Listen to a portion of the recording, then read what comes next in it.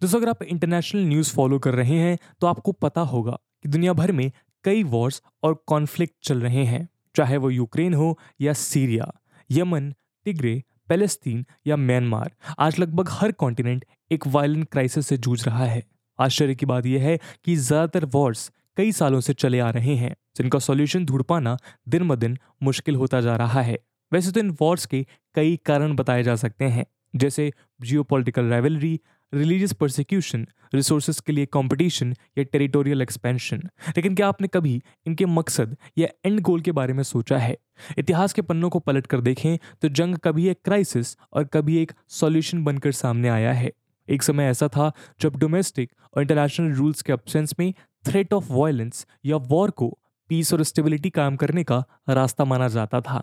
लेकिन जो सवाल तब से लेकर आज तक मानव सभ्यता को परेशान करता आया है, वो ये है कि क्या पीस अचीव करने के लिए वॉर ज़रूरी होता है। आज इस वीडियो में हम इसी सवाल को एक्सप्लोर करेंगे और जानेंगे कि कैसे वॉर के बदलते नेचर ने इस सवाल को और भी कॉम्प्लेक्स बना दिया है। दोस्तों, हम आपको बताना चाहेंगे कि ये वीडियो यूपीएससी मेंस एग्जामिनेशन के पर्सपेक्टिव से भी रेलेवेंट है और इस टॉपिक से रिलेटेड सवाल यूपीएससी जीएस 2 के इंटरनेशनल रिलेशन सेक्शन में पूछे जा सकते हैं। तो बिना किसी देरी के आइए शुरू करते हैं आज का discussion. Stockholm International Peace Research Institute यानी सिपरी जैसे इंटरनेशनल सिक्योरिटी डेटाबेसेस के मुताबिक किसी भी एक्टिव कॉन्फ्लिक्ट जिसमें थाउजेंड से ज़्यादा लोगों की जानें गई हों, उसे वॉर कहा जा सकता है। सदियों से ह्यूमन हिस्ट्री को शेप करने में वॉर एक इंपॉर्टेंट फैक्टर रहा है। कैनेडियन हिस्टोरियन और प्रोफेसर मार्गरेट मैकमिलन का मानना है कि वॉर और ह्यूमन सोसाइटी को अलग नहीं किया जा सकता, क्योंकि रिकॉर्डेड हिस्ट्री के पहले से ही वॉर ह्यूमन सोसाइटी के डेवलपमेंट में एक नेचुरल कंसिक्वेंस रहा है। प्राचीन काल में अपने ज़मीन और रिसोर्सेज को प्रोटेक्ट या एक्वायर करने के लिए इंसान ने जंग का सहारा लिया, चाहे प्रॉपर्टी हो या पावर। अपने पोजेशंस को खोने के डर ने इस सर्वाइवल इंस्टिंक्ट को बनाए रखा और इसी के चलते वॉर्स बढ़ते गए, आर्मीज मल्टीप्लाई होने लगी और एम्पायर्स एक्सपैंड करते गए। धीरे धीरे ये वॉर्स सिर्फ सोल्जर से ही नहीं बल्कि नए नए इन्वेंशन से भी लड़े जाने लगे, जैसे spear, bows and arrows, iron, gunpowder और बॉम्ब। यही कारण है कि टेक्नोलॉजिकल एडवांसमेंट में वॉर का एक इम्पॉर्टेंट रोल रहा है। जहाँ एक ज़माने में ट्राइबल रेट्स हुआ करते थे, वहीं आज बात न्यूक्लियर मिसाइल्स और साइबर वॉर्स तक आ पहुंची है। देखते ही देखते वॉर टेक्नोलॉजी आज एक ऐसे लेवल पे पहुंच गई है जो दुनिया भर के इंसानों का नामो निशान मिटा सकती है। लेकिन क्या जंग का आउटकम सिर्फ डेथ और डिस्ट्रक्शन ही रहा है? हिस्टोरियंस और एनालिस्ट के मुताबिक वॉर हमारे कल्चर को ट्रांसफॉर्म करते हुए मॉडर्न वर्ल्ड को शेप करता आया है। नई टेक्नोलॉजीज ने मेडिसिन, ट्रांसपोर्टेशन और कम्युनिकेशन को रिवॉल्यूशनाइज करते हुए हमारे जीने और सोचने के तरीकों को बदलने का काम किया है।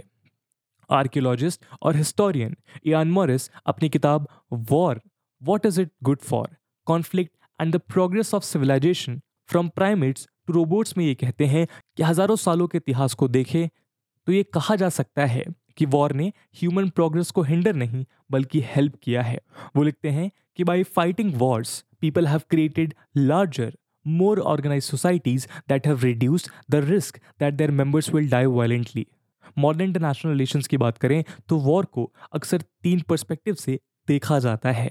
पहला, एक इंडिविजुअल स्टेट के पॉइंट ऑफ व्यू से, जिसके लिए वॉर एक पॉलिसी इंस्ट्रूमेंट है।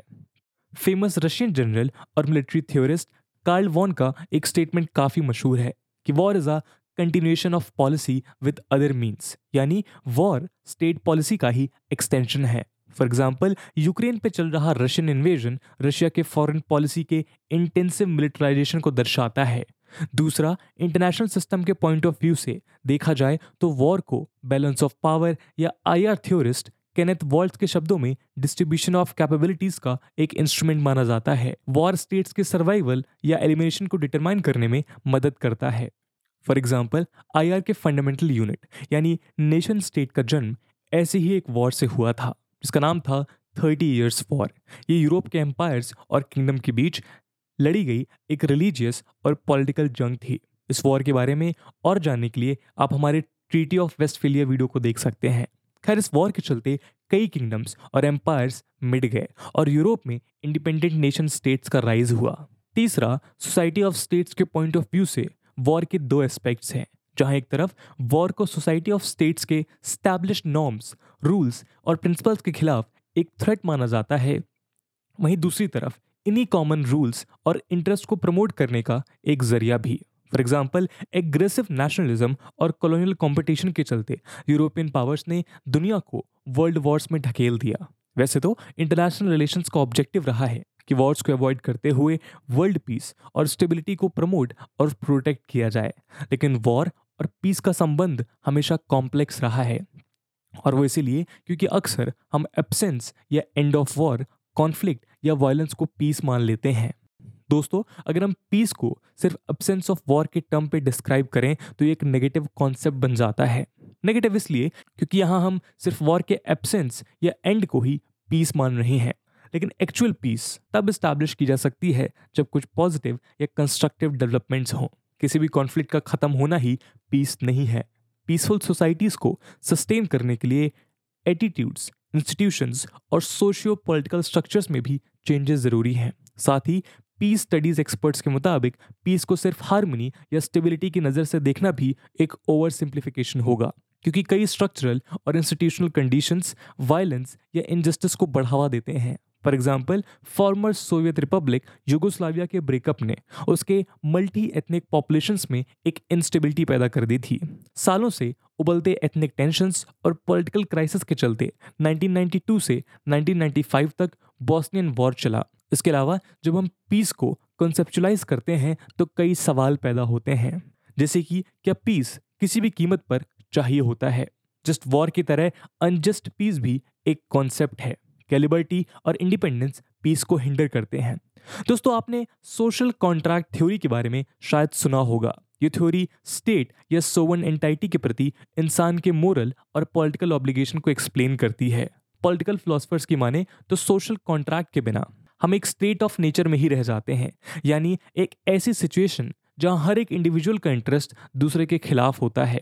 जाहिर सी बात है कि इससे वायलेंस और इंस्टेबिलिटी बनी रहती है, लेकिन सोशल कॉन्ट्रैक्ट को एग्जिस्टेंस में लाने के लिए कहीं ना कहीं वायलेंस का एक रोल रहा है, क्योंकि इस कॉन्ट्रैक्ट को इंश्योर करने के लिए एक थ्रेट ऑफ पनिशमेंट की ज़रूरत है। और इसीलिए सोशल कॉन्ट्रैक्ट कभी एब्सोल्यूट पीस या स्टेबिलिटी इंश्योर नहीं करती।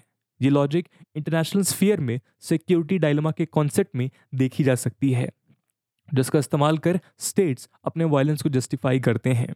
चूंकि स्टेट्स को गवर्न करने के लिए किसी ओवरऑल सुपीरियर अथॉरिटी की जरूरत नहीं है, इसलिए स्टेट एक सेल्फ हेल्प सिस्टम फॉलो करते हैं, जिससे सिक्योरिटी डायलेमा पैदा होता है। जब एक स्टेट अपने सिक्योरिटी को मजबूत करने के लिए कोई स्टेप लेता है तो ये दूसरे स्टेट के लिए थ्रेट बन जाता है। इसी को सिक्योरिटी डायलेमा कहते हैं। यही वजह है कि स्टेट सोवरेनिटी को अक्सर वर्ल्ड पीस के लिए थ्रेट माना जाता है। ठीक उसी तरह जैसे अमेरिकन सोवरेनिटी और नेशनल इंटरेस्ट के नाम पर लड़े गए इराक और अफगानिस्तान वॉर्स ने इंटरनेशनल सिस्टम को डिस्टेबलाइज करके रख दिया है। इसीलिए एक्सपर्ट्स के अनुसार पीस कोई एब्सोल्यूट कॉन्सेप्ट नहीं है, बल्कि ये कॉन्टेक्स्ट या सिचुएशंस पर डिपेंडेंट है। फॉर एग्जांपल, वर्ल्ड वॉर 1 की जीत के बाद अलाइड पावर्स ने ट्रीटी ऑफ वर्साइल्स के थ्रू एक पीस सेटलमेंट हासिल की, लेकिन जर्मनी को बिना इंक्लूड किए और उसे इस वॉर के लिए जिम्मेदार ठहराते हुए उन्होंने यूरोप के पीस को खतरे में डाल दिया और हिटलर की लीडरशिप में जर्मनी इस बदले का इंतजार करने लगा। दोस्तों, इन सारे फैक्टर्स को ध्यान में रखते हुए ये समझना मुश्किल नहीं है कि वॉर और पीस को लेकर दो मेजर ट्रेडिशंस या स्कूल ऑफ थॉट रहे हैं। पहला एक रियलिस्ट स्कूल ऑफ थॉट, जो जंग को सिर्फ अनिवार्य ही नहीं बल्कि जरूरी भी समझते हैं। रियलिस्ट का मानना है कि इंसान नेचुरली वायलेंट होते हैं और इसीलिए अराजकता के माहौल में पीस और स्टेबिलिटी को कायम रखने के लिए वॉर की जरूरत होती है। चाइना से लेकर ग्रीस और रोम तक एंशिएंट वर्ल्ड के थिंकर्स का मानना था कि इंटरनेशनल ऑर्डर को मेंटेन करने के लिए मिलिट्री पावर एस्टैब्लिश करना जरूरी है। चाइनीज मिलिट्री जनरल और थिंकर सुन त्सू अपनी किताब आर्ट ऑफ वॉर में कहा है कि in peace prepare for war, in war prepare for peace. Greek philosopher Aristotle का भी कुछ ऐसा ही कहना था। उन्होंने कहा था कि हम जंग इसलिए लड़ते हैं ताकि शांति कायम रह सके। फॉर्मर यूएस प्रेसिडेंट रूजवेल्ट का भी मशहूर सलाह यही थी कि speak softly but carry a big stick. दूसरी ओर एक लिबरल या पैसिफिस्ट ट्रेडिशन भी रहा है जो अहिंसा को इनकरेज करता है। लिबरल व्यू पॉइंट से देखा जाए तो डेमोक्रेसी और रूल ऑफ लॉ में वॉर के लिए कोई जगह नहीं है। फ्रीडम, इक्वालिटी, कोऑपरेशन और पब्लिक गुड के अलावा लिबरलिज्म का एक और इम्पॉर्टेंट कोर प्रिंसिपल है डिसिप्लिन ऑफ पावर, यानी पावर को पॉजिटिवली यूटिलाइज और कंट्रोल करना। रियलिज्म की तरह ये पैसिफिस्ट ट्रेडिशन भी लंबी रही है। महात्मा गांधी ने ब्रिटिश कॉलोनिज्म के खिलाफ अहिंसा और सत्याग्रह को प्रायोरिटाइज करते हुए एक नॉन वायलेंट रेजिस्टेंस को अपनाया था।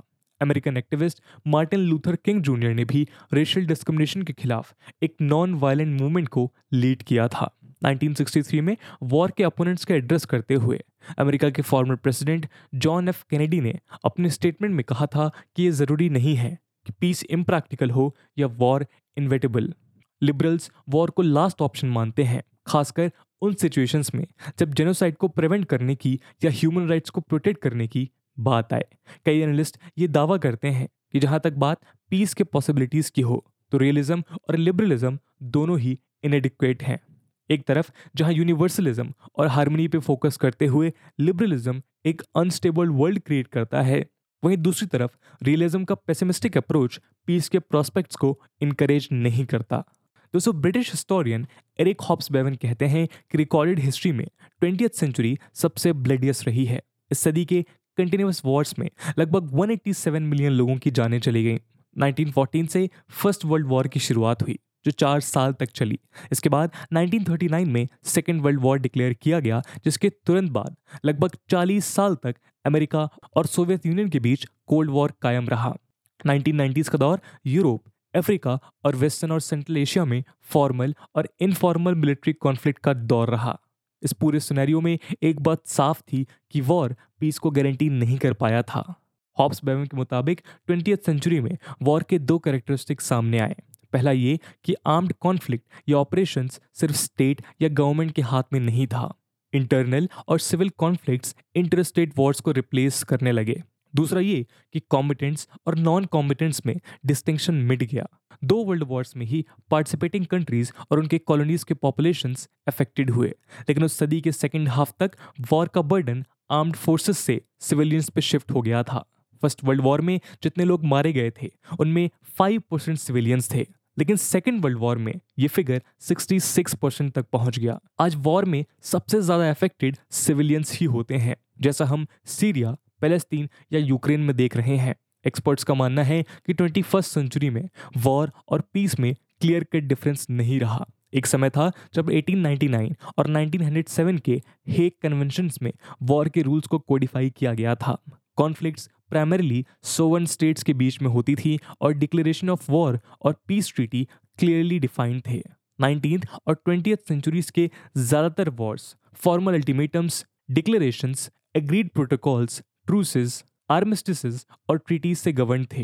लेकिन आज कहीं ना कहीं वॉर्स और कॉन्फ्लिक्ट्स में एक कॉम्प्लेक्सिटी और कंफ्यूजन आम बात हो गई है। मई 2020 में publish International Institute for Strategic Studies के एक सर्वे के मुताबिक worldwide 60% of armed conflicts लगभग एक दशक से एक्टिव रहे हैं और पीस प्रोसेस डिक्लाइन होता जा रहा है। उदाहरण के तौर पर 2014 में शुरू हुआ यमन सिविल वॉर आज भी चल रहा है।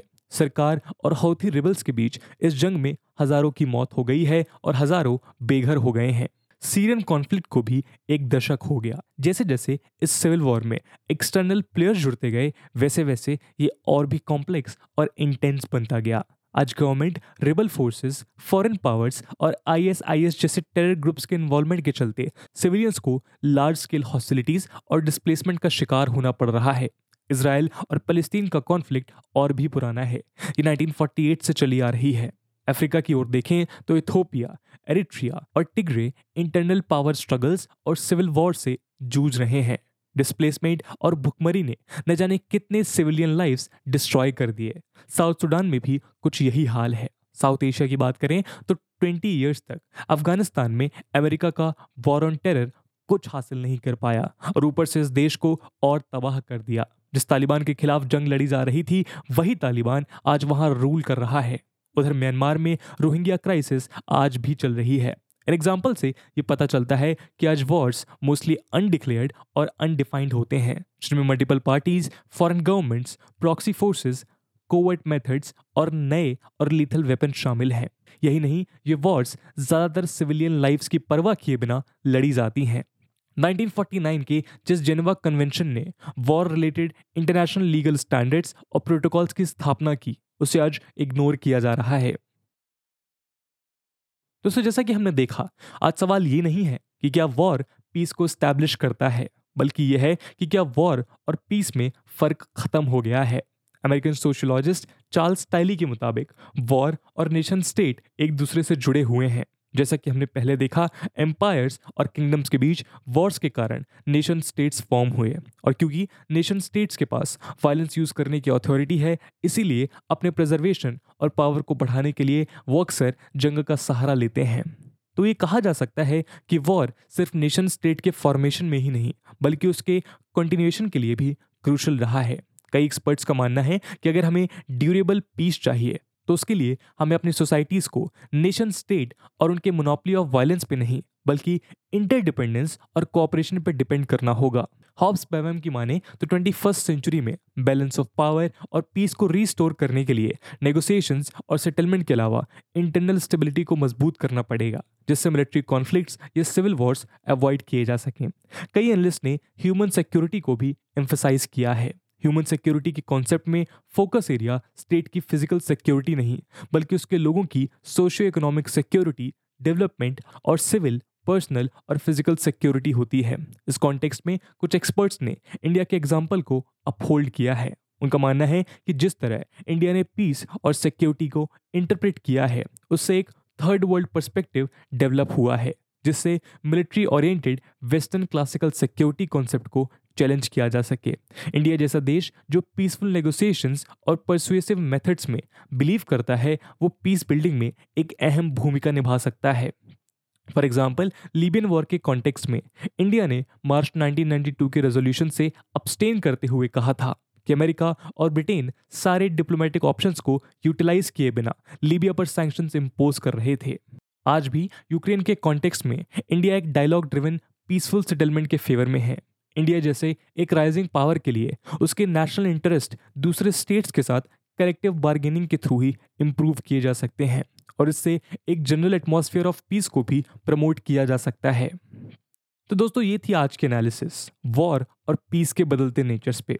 और इस टॉपिक के यूपीएससी मेंस के रेलेवेंस को देखते हुए हम एक सवाल आपके लिए छोड़कर जाएंगे, जिसे आप कमेंट सेक्शन में आंसर कर सकते हैं। और आपका सवाल है, discuss India's role in global peace building efforts.